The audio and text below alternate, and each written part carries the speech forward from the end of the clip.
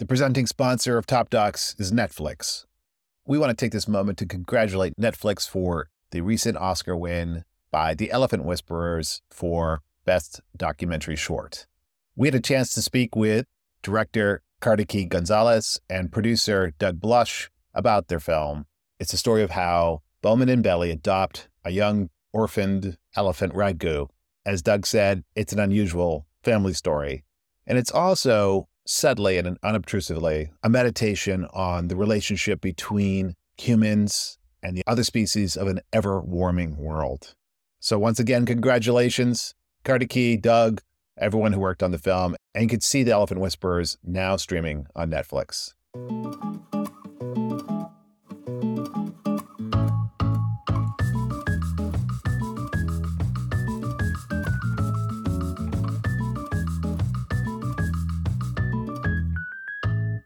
Hi, I'm Ken Jacobson, and welcome to Top Dogs, live at the 2023 Sundance Film Festival. And we're here at Portrait House. Portrait is the new creative alternative to LinkedIn for filmmakers. I'm absolutely thrilled to be here with Laura Gabbert, the director of Food and Country. Laura, congratulations on the film, and welcome to Top Docs. Thank you so much for having me. Laura, can you just give us a brief logline of the film? It's actually really tough to give a brief logline of the film, but I will try. The film is really a look at the people behind our food, the people behind the food we grow and make, and the sort of main thread of the film, trailblazer, food writer Ruth Reichel basically decides to talk to as many people during the pandemic as she can about how they're struggling, how they're trying to innovate, how they're pivoting. So she reaches out to all these farmers, ranchers, fishermen, and restaurant folks. Your documentary, City of Gold, which I love, by the way, about the late, great LA food writer Jonathan Gold, which premiered here at Sundance in 2015, documented the love affair between a food writer and his city. Here you're featuring another legendary food writer, Ruth Reichel, in dialogue with the entire country, basically, as it relates to our food systems, thus the title, Food and Country.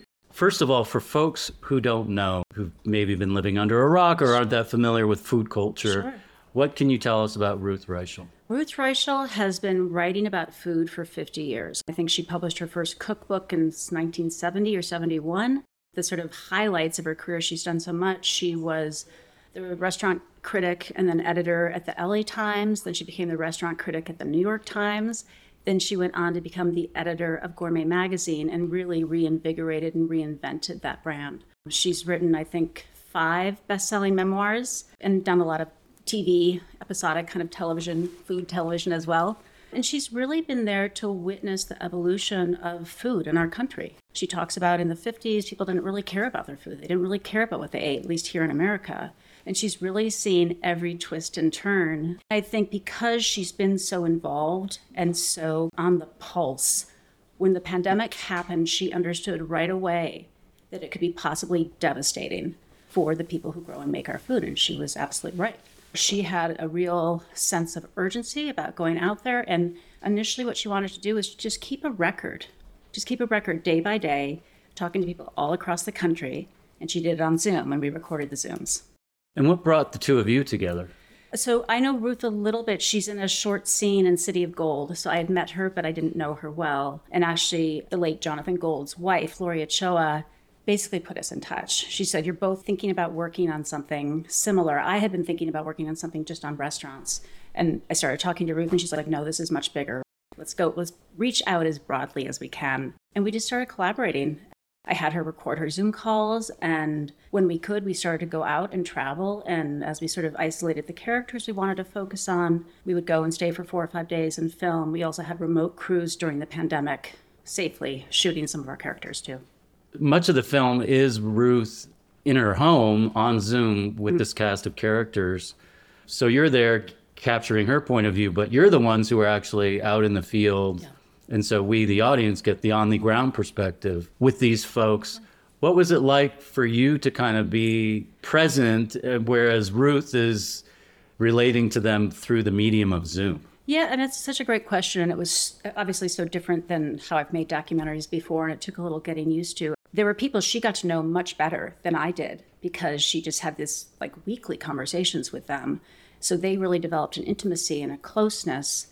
And so it was strange to be once a few steps removed or a step removed from the subject. What we felt like, I'm diverging a little bit here, but what we felt like the Zoom calls did is it sort of liberated us from that traditional kind of interview setup for documentaries, where just by the nature of setting up a camera and throwing up a light and setting up 2 chairs and making sure the room looks pretty, it changes the atmosphere.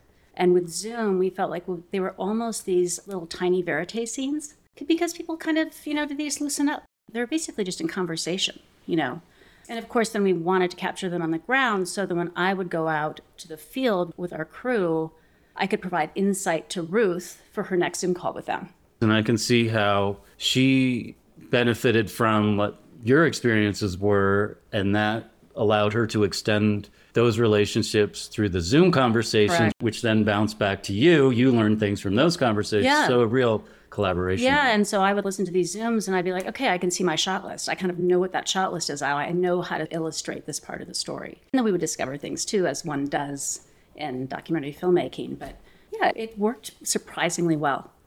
And I want to talk about the cast of characters writ large in a moment, but there's one person in particular who plays a special role, who is Alice Waters, who's a longtime friend and collaborator of Ruth's. And obviously, for folks who don't know, Alice Waters is not only the person who created the amazing restaurant Chez Panisse, but the whole food to table movement. Really, yeah. It all goes back to Alice Waters. But it's amazing to see this friendship, again, in Zoom, and learn about their history together. I'm glad you asked about that because, so Ruth and Alice have known each other since the early 70s in Berkeley. So they've known each other a long time and both of their careers exploded together. We wanted Ruth to reach out to someone she was just close to and had history with. Like we all did that during Zoom. Like maybe you reach out to someone you haven't talked to in 20 years when we were all locked up. I mean, I think what it helped us do is tell the history of food, the history of the farm to table movement. The film's not specifically about that at all. But it gave us little peeks into Ruth's past and what she cared about when she was young and how she changed. And they talk about very personal things, what it's like to get vaccinated and their sort of emotional responses to it. They talk about philosophical things. It just gave us a lovely window into sort of another dimension of Ruth that you wouldn't get with her when she's talking to the farmers and ranchers and fishermen, because then she's kind of in either confidant mode or reporting mode, and then eventually kind of friendship mode with some of them. So it was just one more sort of thread and layer we could weave through. Again, it's a way to cut to Ruth's history from a filmmaking standpoint. It's also a natural way to cut back in time. For me also, it was a way to see how massively COVID impacted people who have been these great innovators and have accomplished so much. Yeah. And then in the face of COVID, there is a certain sense of helplessness, even from someone like Alice Waters. Oh, yeah. They don't know what to do. And I think early on in the film, Brandon Ju from Mr. Juice in Chinatown says the problem is we're all having to figure out our own plan. There was no kind of cohesive plan for this. And especially for the people who are invisible to so many people in this country, which are the people who grow our food. I mean, I think our country failed pretty miserably at taking care of them, and has historically as well. And the film does delve into that too. So speaking of the people who take care of our food, can you introduce us to some of the other characters in this film? They're ranchers, they're restaurateurs, they're farmers. Sure, I can list them out. For our restaurateurs, we have Rima Seal, who's based in the Bay Area, and she's working on, in the pandemic, basically trying to turn her restaurant into a worker-owned business because she just sees how devastating the pandemic is to her employees. There's Min Fan, who has the restaurant Porridge and Puffs in Fennec Heights in Los Angeles. She did something very surprising. I won't give it away during the pandemic. We have Steve Stratford, who is from Kansas. He's sort of a mid-sized rancher who has just seen his revenues go down and down because of the consolidation of the meat packers. There is our rancher, Will Harris, who's a regenerative rancher in Bluffton, Georgia, who has been ranching, farming regeneratively since mid to late 90s. There's our wonderful farmers, Lee and Bob Jones in Huron, Ohio, and they're regenerative vegetable farmers. Their sole customer was restaurants before the pandemic, so imagine what their situation was. We have Angela and Carrie Knuth in Nebraska, and they are basically have been conventional soybean and corn farmers, and Angela is pushing her husband and her 2 sons to transition part of the farm to organic. So we see a little bit of drama and transition take place. Bren Smith, our ocean farmer who farms in Long Island, who is a sustainable, regenerative shellfish and kelp farmer and has a 4-quadrant farm. So he's very nimble. He can always go to farming one thing when something fails. And he has an organization called Green Wave that helps train other ocean farmers. One of the threads that seems to connect all these people, at least for me, is that they all seem to be innovators in their fields. Of course, being an innovator, you also run into obstacles. And COVID being a huge obstacle, but there are also political obstacles, bureaucratic obstacles, market force obstacles. How do you think Ruth was able to connect with these folks on the level of innovation? Oh, that's a great question. I think Ruth wanted to record people's stories, but she was also looking for hopeful stories. She was looking for people who were trying to stay independent in the face of the huge agribusiness, the huge corporations that control probably 80% of what we buy in the supermarket are made by a number of companies, maybe 4 to 6 companies. And some of these people have provided to those big companies. Angela Knuth, corn and soy, they're growing commodities basically, right? They're not really growing food for people to eat. Most of the farmland in this country, we grow commodities, not food, right? It's shocking, actually. I think that she was looking for people who could give her hope, and she was trying to puzzle out, can we fight this big system? How can we do it? Who are the people who are doing it where there may be a ripple effect? Like a Will Harris from White Oak Pastures in Georgia. He says there should be 3 or 4 white oak pastures in every agricultural county in this country. So I think it's just finding those people that inspire some hope and are models for change. I mean, Bren Smith not only is this innovative ocean farmer, he has a whole foundation where he just trains people who want to become ocean farmers, who are disillusioned with their work, who can own their small ocean farms and make a good living for themselves and also help the planet. As you were making the film, shooting and then editing, how did the creative collaboration with Ruth also evolve? We collaborated so intensely for the first year and a half, maybe the pandemic, just talking and Zooming all the time and looking at all the Zoom footage and discovering it, and everyone on our team doing research. Oh, I found this farmer. Maybe we instructed this person or this policy person we might want to talk to. Once we started editing, she really wanted to take a step back. She had other projects. She's finishing a novel right now. She had other projects she was working on. And so I think it worked really well. I think there's mutual respect there. She opened doors we would never have been able to open. She had such interesting context for some of our farmers and the movements they come out of, just because she's written about this stuff for so long. So we definitely consulted during the edit, and she watched and gave us feedback. That's a hard process because people get attached to having different people in the film in different moments. But for the most part, it was a very easy collaboration. I think collaborations work when you're essentially trying to make the same movie. We had the same movie in most ways in our mind. I think we had the same movie in terms of what we wanted people to take away from it and what we wanted people to feel from it. We didn't want it to be charts and graphs and educational. We wanted to really get to know who these people are and that they are innovative and smart and care deeply about what they do. So I think because we had that shared vision, anything we disagreed about, one of us would bend and kind of see the other person's point of view. It was great. And I think ultimately it feels seamless. Obviously, Ruth is the one taking us through this story, but the broader vision feels like one that is cohesive, united, and moving toward a thematic place of exploration and understanding. Oh, I'm glad you think so. Thanks so much. So just as you were finishing this film, famed Danish chef Rene Redzepi, founder of Noma, which is perhaps the most acclaimed restaurant in the world, announced that he's closing the restaurant and that the entire system of fine dining is, quote, unsustainable. As your film enters the world during this inflection point in our food culture, what are your thoughts about where we may be headed, not just in terms of fine dining, but the lens through which we view food? So I wish Ruth were here to answer that question. But I'll take a stab. I think he's right. Largely, fine dining is unsustainable. I think it depends on how you look at it. But the hospitality industry is like the lowest paying industry, I think, in the country. Right? Their practices are abusive, basically. And they fight to keep the minimum wage as low as possible. I think that in terms of the restaurant business, I feel the same way about it as farming, is that I think it's a huge tanker to turn around. The system's so entrenched.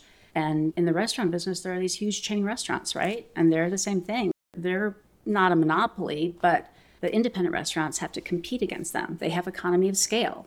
And when there's economy of scale, they're usually pushing the pay down and using, ingredients from the industrial agriculture system so they can get cheap food. So I know what Ruth would say. Ruth would say that she is worried. She's worried. I don't think she really thinks the restaurant business can really change or will change in the near future. I think she would say the same thing for Big Ag, and I would agree. But I think these people in the film show us hope. And COVID really did expose what was so broken about the food system. And I think people are really addressing it and talking about it. I heard Ruth say the other day, she's hopeful for the next generation. So you make lots of different kinds of films, but you always seem to be drawn back into the world of food and making films about food. What is it about food that keeps pulling you back in?